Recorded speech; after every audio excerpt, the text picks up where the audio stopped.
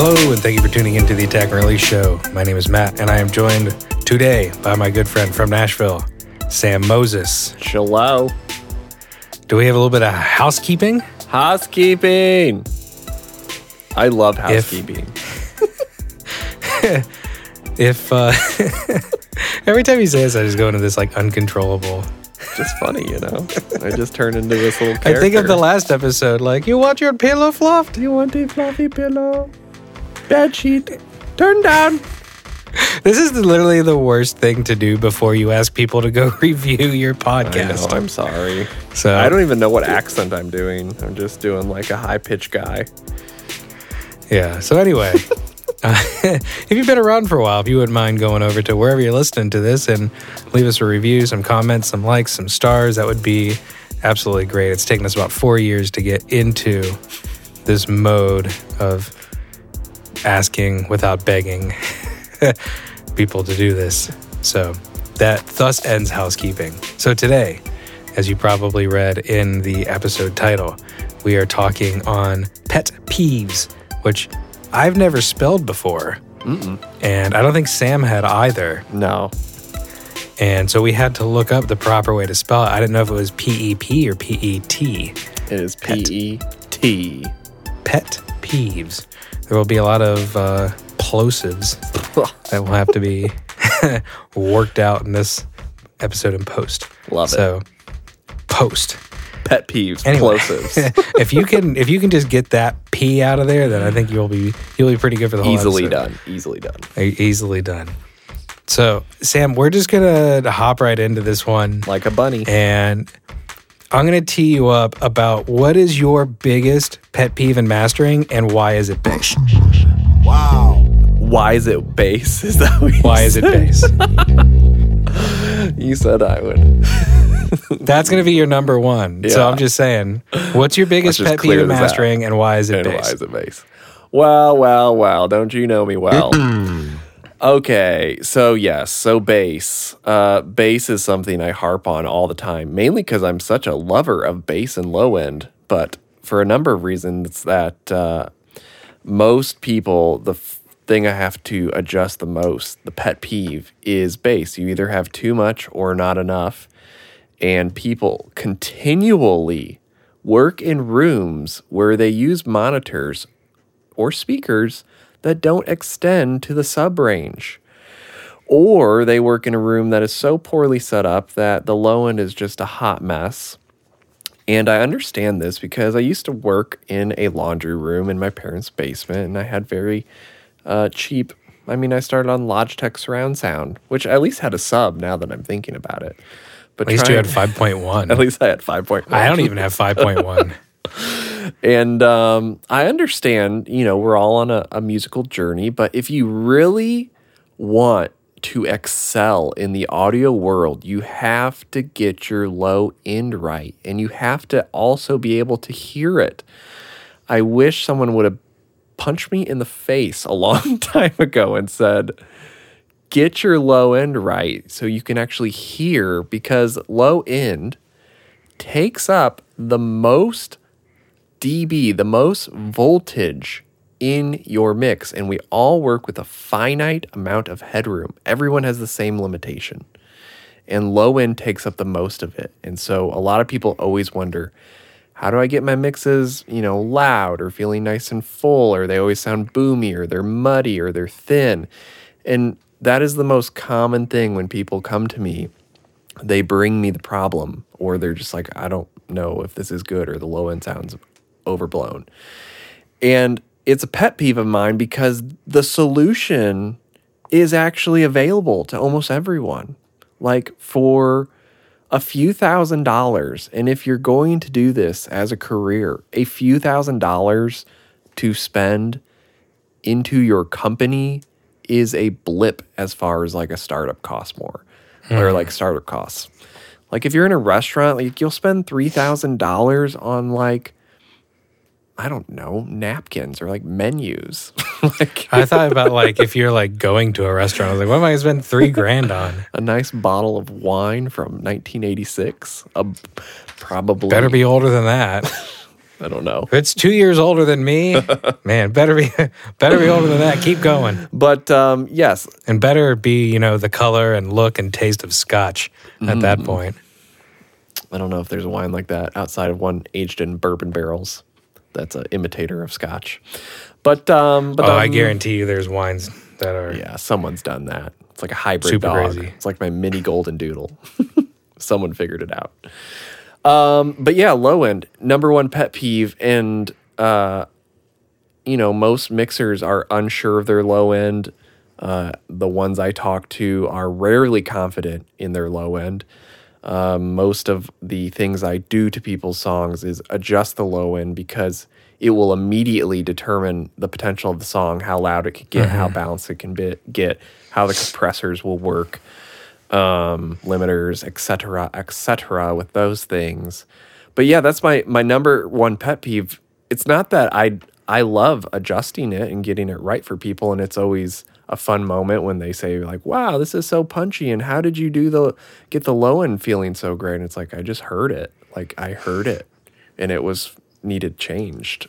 Like that's how I did it, and it's almost as simple as that. And I wish people would just, like, 2021, my dear friends, get yourself, you owe it to yourself, like respect yourself and give yourself a chance to actually make the records you want to make with confidence and hear the whole sonic spectrum. It's amazing when you finally are in a room that at least has a low end extension, and then if you can control it on some level, it's just a beautiful thing, and it feels like your hands have finally been untied. Like I feel like before I heard low end properly and was in a proper room that could actually control it and stop decay time and all that of bottom and sub, I always felt like my hands were tied or I was blindfolded, and I was never really truly confident in the work I was doing. And that's a terrible place to operate. So my pet peeve lies in the fact that people continually to ignore something that is so foundational and important to the potential of your song. So that's my pet peeve. I'm going to stop there. Well, like you, how I teed you up, my number one pet peeve is also low end. And specifically, like you were saying, it's when you're unable to monitor pretty darn low and you're making information and sonic information that goes down pretty darn low. I need a drink of water. I apologize. Terrible timing. It's just really no bueno because you're gonna have to really turn up your speakers to hear that low end that you're making, and you're probably not hearing the low end you're making. You're hearing the distortion of that low end, right. Or you're hearing the harmonics of that low end that's being made. So you're not really actually hearing it. Or you're hearing your room kind of make a rumble that's kind of like it. Exactly. But it's not actually it. And so you kind of weird if you have someone who comes in for an attended session or something, and Sam and I were talking about this earlier and how we really don't do any of that. But if you do, and someone comes in and they say, "Oh man, that's really crazy down there." It's well, yeah. Did you not hear it? You put it there. Right. So I don't say that. I'm not an ass. But yeah, as far as low end goes, I mean, if you're wondering why your song can't really go loud, and how come when I push it louder the low end information just kind of vanishes away? It's well, it's vanishing away into the output of your limiter, and it's eating that low end first because that has and retains the most kinetic energy. And so that's what's just naturally going to get eaten up by that limiter. And luckily there are some limiters that will eat up other things before it eats up the low end, and you can tell it to do that. But I mean, all in all, conventional limiter, that's kind of what you're going to get. As you hit analog gear, it's just going to drive everything that much harder. And you can have a vocal that's hanging out around minus 14, and you're going to have bass or sub bass or whatever it is that's going to be hanging out -7, -6, and you're going to wonder why your song doesn't sound as loud as your reference. Even though your song's metering as loud as that reference. And it's like, well, like the parts of the song that matter are not that loud. That's a if good you actually point. want to do this. And so that's a whole nother podcast. Right.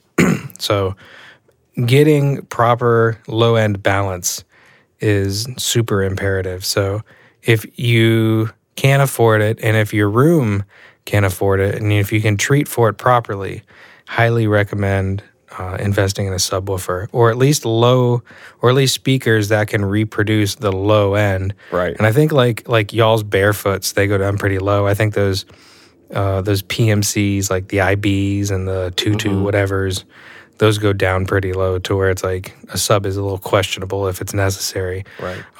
I always, however, recommend a sub. The sub that I have, I don't think is made anymore. It's made by a company called Velodyne that essentially switched to making like autonomous vehicle cameras and monitoring systems and stuff. But it has onboard software to where you can EQ the sub to the room. You can set a crossover through your speakers, and you essentially can equalize the subwoofer to the room to where it is pretty darn flat. Yeah, it's sweet. To the thing. So yeah, that's definitely something you take a peek at every few months, and it's like, oh, I put a chair back there. I wonder why things are sounding a little different. So very, very important. So Sam, what would you say is your number 2? Number 2, all right, pet peeve. It's the can you make it louder? And within that, the pet peeve isn't in the loudness. The pet peeve is in the misunderstanding of what loudness mindset and compression, to me, and mindset of what you're asking for. So if you want something louder overall, once again, we all have a finite 0, essentially, is where everybody stops outside of you get, true peak on like digital platforms where you're actually over 0, thus distortion. But people that ask for things louder don't understand that often what they're asking for is more compression and limiting, because that's how we get things louder. So that means everything else gets more loud more often. Or sometimes they'll say, keep it as loud as it is, but make it more dynamic. And that is doesn't make any sense, because we can peak the same loudness, but we cannot keep everything, once again, the same loud, the average loudness. If I back off compression and limiting, things throughout the song will peak the same, but they're going to be less loud more often now. And so that changes the whole vibe and the whole sound and feel, which sometimes is the solution. But I am always amazed at people not understanding the difference, not understanding what compression does, which more loud, more often. I'm going to beat that into everybody's head, 2021. That's what compression is doing. Compression is not increasing your actual output ceiling. It is just making everything else more loud more often. More balanced, more average loudness is what compression does overall. And there is a big difference between that and the actual output of 0 or negative 0.2, whatever you want your ceiling to be for final output. But that is probably my number 2 pet peeve, is the misunderstanding of when someone says, can you make it louder? They do not know what they're asking. They just want it to be, they think what's happening most of the time is that the track is legitimately like going louder as far as output ceiling, but that's not happening. It's just everything else is being brought up louder. So your ears perceive things more loud more often, which makes us go, this must be louder now overall. But nothing has changed overall. It just, everything's still slammed into 0. It's just more loud more often. So that's probably my number 2 pet peeve, and it's a big deal, because if you do not understand that, then I'm automatically begin to think, how did you approach your mixes then? Like, how did you get things loud in your mix? How did you determine compression or gain staging within your mix and mix bus? And because those to me are foundational things of understanding compression and what it does, output ceiling, and understanding how we actually get things loud, even from the sourcing stage, And that is probably my number 2 pet peeve, which is, can you make it louder? Yes, of course I can, but do you even know what you're asking for? And most of the time it's no, they don't. And most of the time people don't care. I've tried to explain to people before and they don't care. But they should care. Mixers should care, engineers should care, because all of that, everything, when you say you don't care about that, that is one of the main reasons why your record doesn't have the potential to sound like a really great commercial record. Is because you're neglecting to learn and educate and possibly have something you need to change, which that for me, I understand, the ego pride thing of nobody wants to be caught, with their pants down essentially and be like, yeah, I don't know what compression is. Or yeah. Hello. Yeah. I don't, but that's part of the journey of there's so many times where I've had to just tell people I don't know what a ratio is. And that's fine. It's totally fine to not know things, but the worst thing to do to yourself, once again, respect yourself. That's my subtitle for this episode. Respect yourself and educate yourself, because you're going to make better records by learning. So that's my number 2 pet peeve. Matt, what's your number 2? My number 2 is audible clicks and pops. Ooh, very good. There's no past number 1. There's no real reason why it's my number 2, 3, 4. This has just come up a lot. Right. Probably, I've just had a lot of this since the end of summer. And at first, this year, not this year, in 2020, I just spent a bunch of time just demoing converters. And as soon as I put in this converter, you can get weird jitter and whatnot, and which can result in clicks and pops and things like that. And I thought it was this converter the whole time, and I just had a really terrible, a lot of mixes on this one record. And then it's the next record I got in were just tons of clicks and pops, and the next one is and it was a solid month and a half. And so I sold that converter, and I was like, man, this thing is a piece of trash. I can't get it to clock. I can't get it to do anything. I'm trying to use this as a master clock, and then I was using it as a slave, and then I was like, what is going on? And then I was just I go back forever ago, and I go and I look at the original mixes, and I listen to them in the exact spot, which I should have done in the beginning, but I was too far down the road to do that, and I just had a kid and all this stuff, and I just never did it. And so I was like, oh, well, that crap's been here since the beginning. So for that reason, that is my number 2 pet peeve. And it's so easy to fix. And it's whether you do it in your DAW, whether you get RX, however you want to do it. But yeah, I thought my stuff was ruined. I thought that my gear was putting a lot of those clicks and pops in. It was no, that was not that. So it's now something when I go and I listen through things, I'm actually listening through mixes in RX. And if I just hear or see one, I'm just boop, okay, little alakazam, and then voila. So it just kind of sucks. And then it makes, if you don't catch it before the print, you depending on the amplitude of things and whatnot, you kind of risk doing more damage than just that click or pop was doing, because now you have stupid loud music now playing through this thing, and it's depending on release times of things or whatnot, it's is a compressor going to hold on to that thing that just flinged your gain reduction way up or something, or maybe it never even caught it. But it's say you're on a high frequency limiter or something, and it's you have a click or a pop, and this thing's now turning this down. Well, what else is it turning down because this pop was here? Right. So it's that's kind of why. Can you tell it's been it was an interesting time around, I don't know, it was literally probably 2-month thing until because it was more than just one session. It was several sessions, and I was like now, a touch flustered. So, anywho, that is my number 2. Great. What say you, Sam? Number 3. Before I Yeah. get to number 3. Do you ever get any nasty clicks or pops? I do. Absolutely. Yes. How do you deal with them?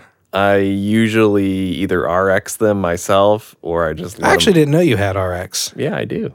I sure do. Oh, Yeah. get fancy. Real version, not cracked. Get this.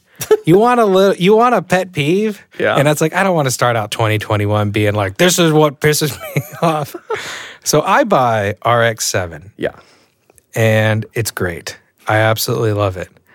But it's like, I bought the legit real one. It was like $1,200. Right, yeah. Like a lot of effing mucho. Mm-hmm. And then this is like the day before Valentine's Day. And it's like, Matt, you should have known better. It's like, no, I shouldn't have known better. Because who runs a sale on Valentine's Day? Nobody. Right. Nobody runs a sale on Valentine's Day. Unless like you're Victoria's Secret. That's who's running a sale on Valentine's Day. Like flowers.com is running a sale on Valentine's Day. Like, hey, you forgot to buy your girlfriend this bear and chocolates. Valentine's Day sale. Nope. Isotope decides to run a 30% off sale, which they have never done in the whole history of Isotope on RX and like the advanced version. And I could have saved, it was like $300 or $400. Yep. I could have saved. Sucks. Nobody runs a Valentine's sale. Sucks to suck. It does suck to suck. Didn't we say that this episode's going to air right around Valentine's Day? I think right after. What is it? 13th first one, 27th? I think it was like 17th. No, this episode might get pushed. Oh. This episode might air, if it airs when in order, it'll air on the 10th. Yeah. So yeah, right before. So if you are listening to this between now and whenever the heck Valentine's Day is, do not, and I repeat, do not buy a plugin. Sam, what's your number 3? Number 3. I need to give a disclaimer that for everyone listening, pet peeves are, I don't want this episode to be too mean to people because I'm gracious to people and I want them to be gracious to us. So I just want to make sure I say that before we move to number 3 here. Is number 3 just like a battle axe? No. Well, I don't know. Number 3 is, hey, I read that my song's going to be penalized on Spotify. Oh, goodness. This one. And that we need to make this master actually be mastered at -14 LUFS because we're going to get penalized. And here's this website where you can upload your thing and you can see what it's going to do to it. And so we need to do that. This is too loud or this is too quiet. The amount of times I have gotten this question is asinine. It's too often, and I understand. Let's get this out of the way. I understand people want to have loud records. They want to compete. That's great. We do that. I know how to do that. I've done that. I compete. We make loud masters. It's great. But that is not how Spotify works or any platform. Like Spotify, for the freaking record, as of today, is switching over to LUFS, and it says right now that replay gain is still being used, and negative gain is applied to louder masters, so the loudness level is at -14 dB LUFS. Positive gain is applied to soft masters so that it's -14 dB LUFS with a limiter, with a attack time of 5 milliseconds, which is way too fast, and a decay time of 100 milliseconds, which isn't slow enough in my opinion. So, from what I just read, that is the playback level. And from what I just read, whether your song is louder or quieter, I said the same number. It gets played back at -14 dB LUFS. Also, please note, and nobody believes this, even if I send them the Spotify page, quoting from Spotify's page, And I'm using Spotify because everybody talks about Spotify. No one cares about the title. Note the web player. Spotify apps integrated into third-party devices, TVs, speakers, don't use loudness normalization. Enjoy your quiet masters. So, this is why we master things and take them as far as they can go and what best serves the song. And currently, for most releases, that is very loud, way beyond negative 14 dB LUFS. Also, LUFS is not a measurement of dynamic range. Has nothing to do with dynamic range. Dynamic range compression impacts your LUFS number. But LUFS does not determine if a song is dynamic or not. Negative 14 LUFS could be a smash song brought down or a dynamic song brought up, just like I read. That's what normalization does. If you are below their range, if you're deciding to believe that there is a penalty and you want to be below it or try to be right on it, in hopes that your song will play back louder than Justin Bieber or Travis Scott, which once again, you're just like playing yourself because you're trying to still make the loudest song by making a dynamic song because that's how you think about LUFS, which is, once again, LUFS isn't dynamic range. You're going to have a auto limiter put on from Spotify with a super fast attack, which fast attacks with limiters usually cause distortion. So enjoy that, especially for dynamic transient material. I don't know why they have such fast attack time, but they do. And they claim this will prevent any distortion. And I'm saying, bull crap. Like, enjoy your transients just being ripped apart by a fast attack. So, that is my number 3 pet peeve. It's such a pet peeve because it's making people make records in a way they don't want to make it. They're just scared that they won't play back correctly or they're not following the rules. And I understand. It's the good intention. I understand it. But the amount of people who focus so heavily on, we've got to have it hit this number, or they say, why does my song sound slightly quieter or even louder? I've had people say, my song sounds louder on this playlist and now it's out of place. It's like, well, you wanted it loud. Like, damned if you do, damned if you don't.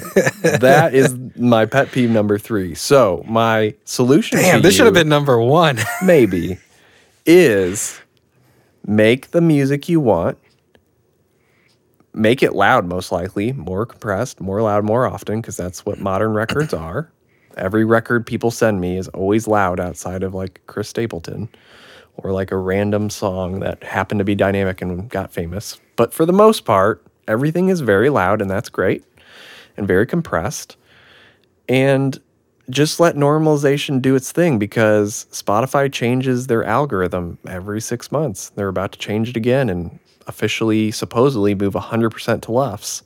And so people that have been following the penalty and following making quieter, more dynamic masters to hit negative 14 LUFS, you're going to have real quiet masters, because LUFS, actual LUFS and not replay gain, favors loud compression music.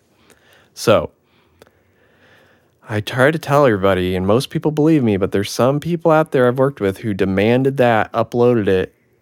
A, it was still quiet, but B, it's about to be even more quiet, or it's going to get clipped by this auto limiter with a 5 millisecond attack. So make the music you want.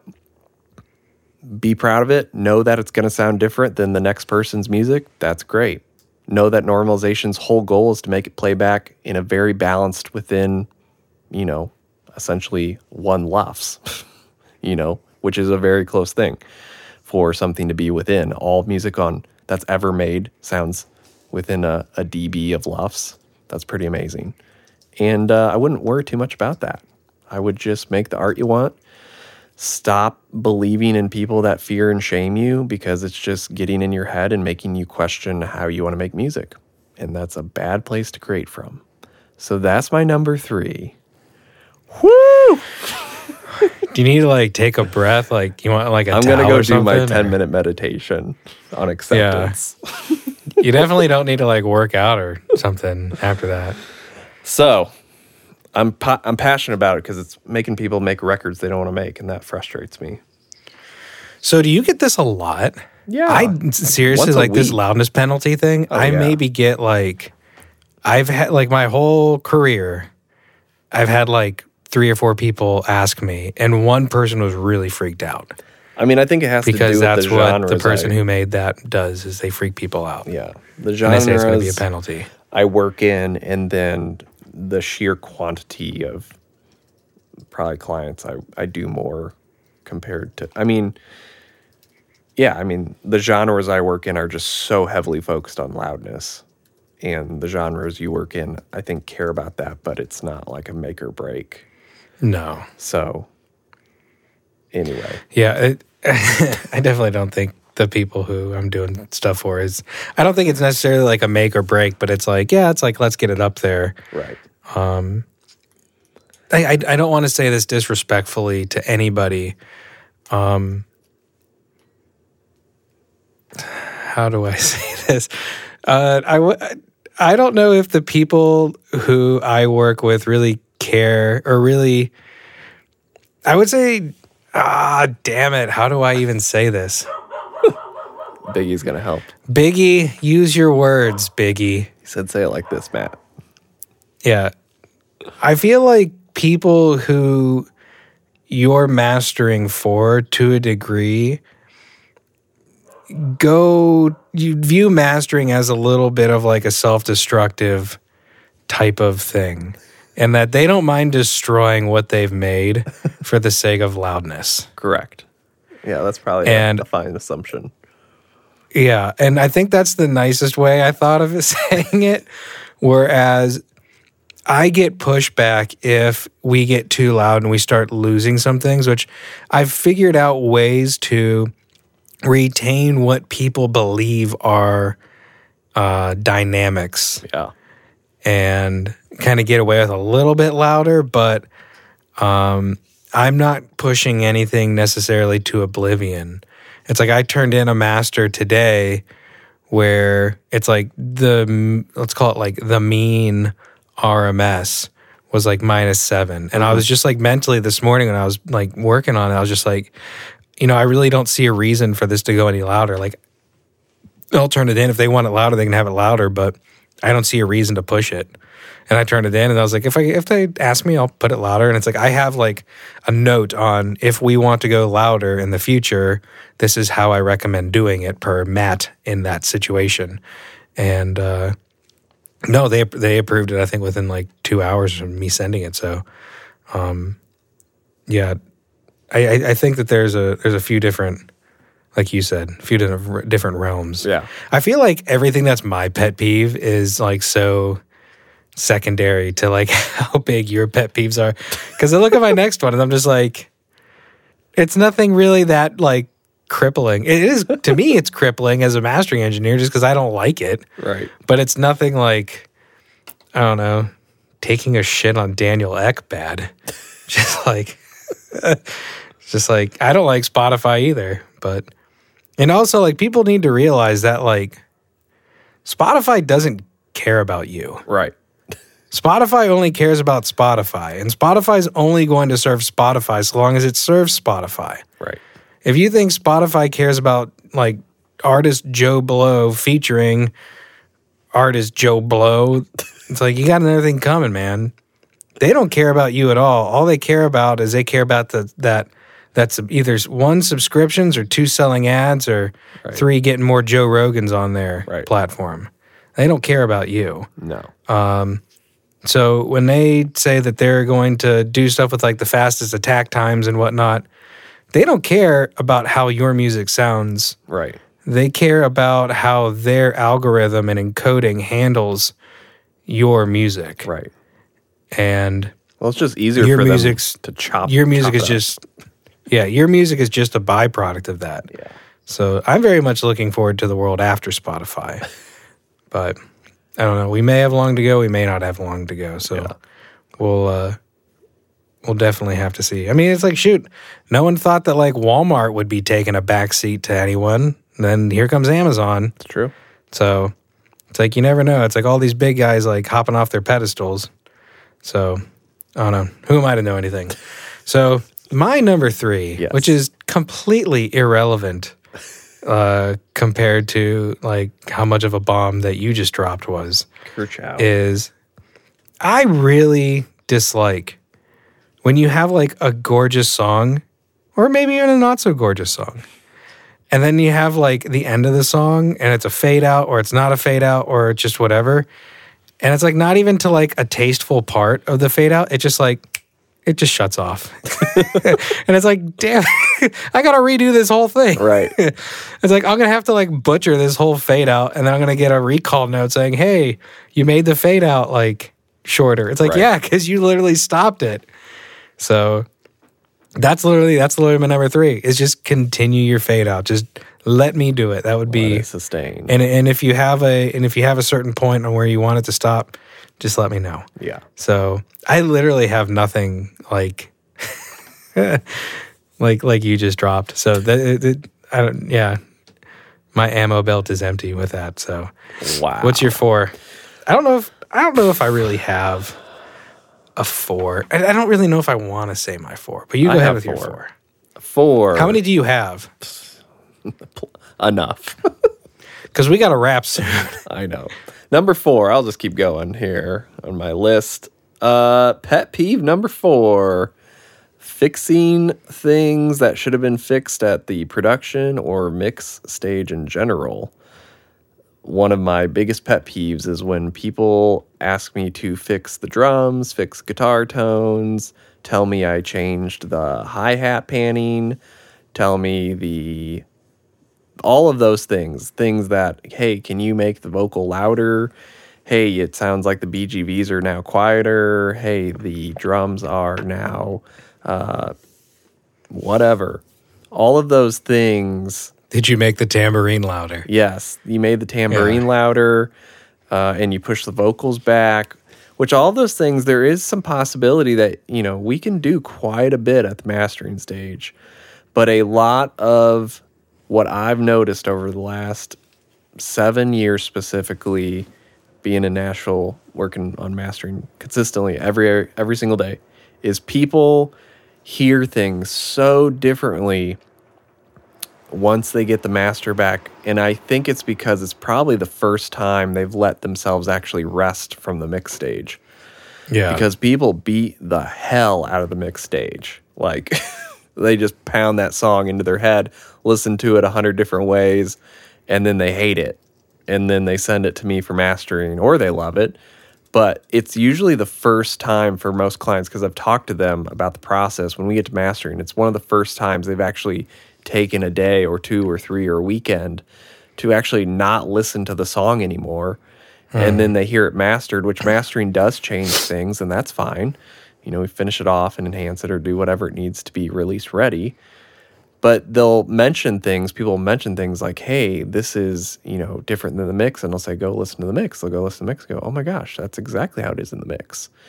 And I think that's, I'm not sure what the solution is outside of perspective. And I think the solution is like, if you're at the mix stage and you like finalize a mix, like just take a day off and then listen to it like one more time and make sure it's what you want. Because when we're at the mastering stage, the last thing I want to do is like recall a new mix and for someone to go back into their mix and bug the mixer again. Because I know my mixers, they're like, oh my gosh, they want me to change the tambourine again. Like, thought we were done with this song.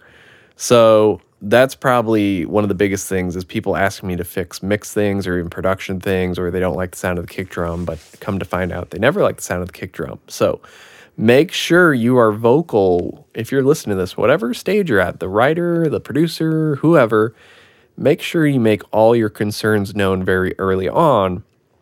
And if you work with someone who shuts you down and basically tells you, no, it's not important what you're talking about, then you need to go work with somebody else. Because your concerns are valid, usually. Maybe you're not great at communicating them, but they're probably valid concerns. And if you don't like something at the production stage, you're going to definitely not like it at the mix stage, and the mastering stage, you're going to hate it. And it's going to be a source of frustration and bitterness, and you're not going to like your song. And then when it comes out, you're not going to promote it like you would if you're really proud of it. And then people don't buy it because you're not proud of it. So it's chain reaction. So make sure you get it right in the mix. if your mixer ever says like, oh, mastering will take care of that outside of like final volume, Fire that dude. fire that mixer. If you're with a producer who's like, oh, the mixer will fix that kick drum sound that sounds awful, he'll make it really fat and replace it, fire that producer. We're in a beautiful place where you can find great people who care about your music via the internet. If you're in a music city like Nashville, there are plenty of great people. And if you are listening to this and you don't know a good producer, a good engineer, a good mixer, good mastering engineer, DM me. Like, I can connect you with 5 different probably budget options who are all really good at what they do and will care and serve your music. So come hit me up if you're frustrated with your current team. I'll connect you with a dream team, 96 Bulls. So that's my pet peeve number 4. You want me to make this the last pet peeve? Sure. Okay. Because we're like a few minutes from things. Great. Last pet peeve. My last pet peeve 4, that I'm even debating on not saying, but, and it doesn't even happen that often, but when it does, it's like annoying enough to be like, that Sam and I complain to each other when it happens. It's when like we get a revision and then someone like legitimately tries to guess what you're doing. Oh, yeah. And then tells you to stop doing that. Yes. Like I don't even want to talk about this because it's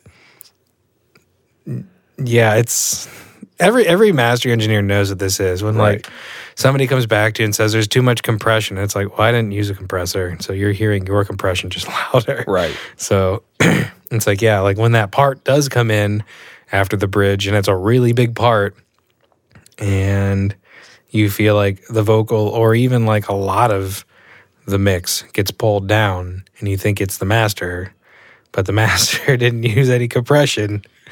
Yeah, or it's like, hey, there's too much, like they hear us like talking about something on here. It's like, hey, there's too much, like, I don't know, 1K that you're using on this, or somebody saying, I can't wait to hear what X piece of gear did on this. Or yeah, I can really hear this piece of gear. Right. Like on it. It's like, well, I actually didn't use that. Right. And it's like, I don't really know what to do at that point. And I normally just don't tell them. And I was like, yeah, man, it was pretty good. Just because it's like, if you're thinking it's doing a great job, I'm just going to kind of like Keep it let you moving. hang there. Right. Yeah, it's like, there's no point in like, oh, well, can you run it with this? It's like, no, because there's probably a reason why I didn't run it with that. Right. And then they're going to pick the one with it on it because it's on it. And yeah, there's no point. Right. So I think that's my last one is I don't know, or someone thinking like you're doing something that you're not, and it's like they're hearing something that sounds a little bit different, or like something thwacks a little differently, and it's like, well, overall, it's not really my job to reshape how your kick sounds. Yeah.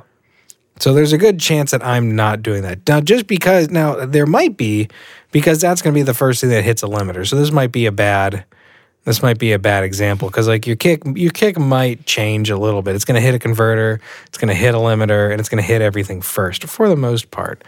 But it's like overall, it's like mastering really just like at least should, and normally does, improves things by around 1 letter grade. Yeah. So if you give us a C, you're probably going to get a B. But if it's like a C that's like super workable and malleable, then we might be able to get like an A- out of it. Yeah. An A+ would kind of be like a dream, and it's like we always shoot for like the A+. But, sometimes it's like, don't get me wrong, it's like if you get like a C mix, not like I'm rating anything that comes in, and like I'm always going to shoot for the A, and anything that comes out of here, I'm always going to say that, yeah, it's like this is like the A+ of what this can do, even though it's like C to B kind of thing. So I can't remember who said that, but I think it was Bob Ludwig or something, or Bob Katz. But in general, mastering is only going to improve something by 1 letter grade. The only reason why it may seem like it's a little bit more is because there's a considerable volume change. Yeah. when you master something. So besides that, do you have anything with that? Or I think you get that a lot too, because you and I actually talk about this a lot. Yeah, I get that sometimes for sure. I don't think I have much more to add to it, but yes, it's something I get, and yes, it is a pet peeve. Well, nice. Okay, then. I'd say those are only my only pet peeves. So, I mean, did you have anything like super notable on your list that you wanted? You said you had enough. Yeah, I mean, I have more I could talk about, but I mean, those are like the main ones. There is one other one that I think would be helpful just for like mixers, which would be, depending on how we talk about this, like pet peeves or how to fix your mix idea, is like I want my mixers to be more confident in their mixing, and I want them to commit to their mix. And I think there's a big difference between asking like a master engineer for feedback on your mix in case they hear anything different, but at the same time, as a mixer, your job is similar to a master engineer, which is your job is to call the mix done yourself. Like the client has hired you to mix the song and call the mix done to then be handed off to mastering. Mm-hmm. And there are a lot of my mixers out there, which I understand. Love you, mixers. You are great. But you need to be more confident in your mixes and know how to call a mix done and not depend on, taking my opinion, which is heavily biased if I was mixing the song. Like, I want the mix to be your mix. I don't want it to be Sam's opinion on how a mix should sound. Outside of course, like glaring issues. But I get a lot of mixers who want me to give like mix critique and get into like, where's the kick drum placed or the snare and like the arrangement. And these are things that to me, as a mastering engineer, like we've gotten into the weeds. Like feedback from a master engineer, if you send me a mix to me, is more of like, is there anything here that's alarming that will hinder us? And of course you could say, well, what if the kick drum sounds like trash? But for me, for most people, I always ask them, like, what do you think about it? And then they either say, well, I love it and the client loves it. So then I say, well, great. Like, what's the vision, for it? So I know and I'm included. Or they say, like, well, I think the guitars are this, washy, or like the vocal just feels like it's too far back and blah, blah. Then at that stage, I'm like, well, then change that. Like, if you think it is, you're probably right. And I want my mixers, like, trust yourself more. Like, you guys and gals are excellent at mixing. You're really good, most of you. Like, and if you're not, you're probably just inexperienced and you just started, and that's fine. You'll get great if you keep going. But one of my pet peeves, and it's more of a once again, you owe it to yourself to respect your mix and to trust your gut and be able to call your own mixes done and ready to go to the next stage. And part of that's mixer and then the client interaction, your actual client. And that's part of this thing is like at the mix stage, like the artist is approving the mix, not me approving the mix. You want the artist's approval. Like you need to be having the conversation with the artist or whoever's paying the bill essentially and have their opinion kind of trump my opinion because I'm the mastering guy. Like I'm not the mixer. So I want my mixers to be more confident. Most of y'all are freaking awesome. Like your mixes are good to go. And, I want you to be able to commit to a mix, commit to what you've done, and then let it be and let me do my thing. And then it's great, like 99% of the time. So that's probably the last thing. It's not so much pet peeves, more of like I want my mixers to be more confident. So it doesn't really impact me. It's more of an observation I've seen over the last like 7 years, which is like, mixers, commit to your mix, be proud of it, and if there's something bugging you, change it. You're allowed to change it, and don't let always like a mastering engineer speak into your mix stage because most mastering engineers are not mixers. So they may start telling you things based on a heavily biased opinion of mastering that actually isn't the solution to the mix issue you have. So, so that's my last thing. Kind of a pet peeve, more of a something to chew on your way home. So I'm done. Well, there you go. So, in the background, if you hear a sweet beat kind of, sneaking its way out of the nethers of the background of the podcast, it was made by Sam, And it probably sounds really awesome. Every single intro and outro is handcrafted and loved by the one and only Sam Moses. Small batch. All 80 some odd of them, which is just mind-blowing. So thank you for doing that. You're welcome. If you'd like to check those out, it's over at beesbeats.com. And it's like pizza, but drop the P and add a B. Pizza Beats. If you want some sweet merch, go over to theattackandreleaseshow.com and snag yourself some merch. If you wouldn't mind, if you liked what we said, which you probably wouldn't because it's a whole mastering pet peeves podcast. So probably pissed a bunch of you off. I'm going to get a few little 1 stars, but whatever. Ain't going to stop us. If you liked what we said, though, please head on over to wherever you're listening to this and scroll to the bottom, scroll to the top, wherever you can leave a review and like, comment, share, whatever people do. More importantly than everything, the most important part of that one was please share this with a friend. So this podcast has seriously been by word of mouth and our own less than tasteful marketing on our own personal Instagram pages. So we couldn't be more thankful for that. So thank you very much. Anywho, adding to the end of this, if we can, go ahead and cue up that music as we head out. And morning, afternoon, evening, whatever you're having, have a darn good one. So we'll see y'all in the next episode. Bye. See ya.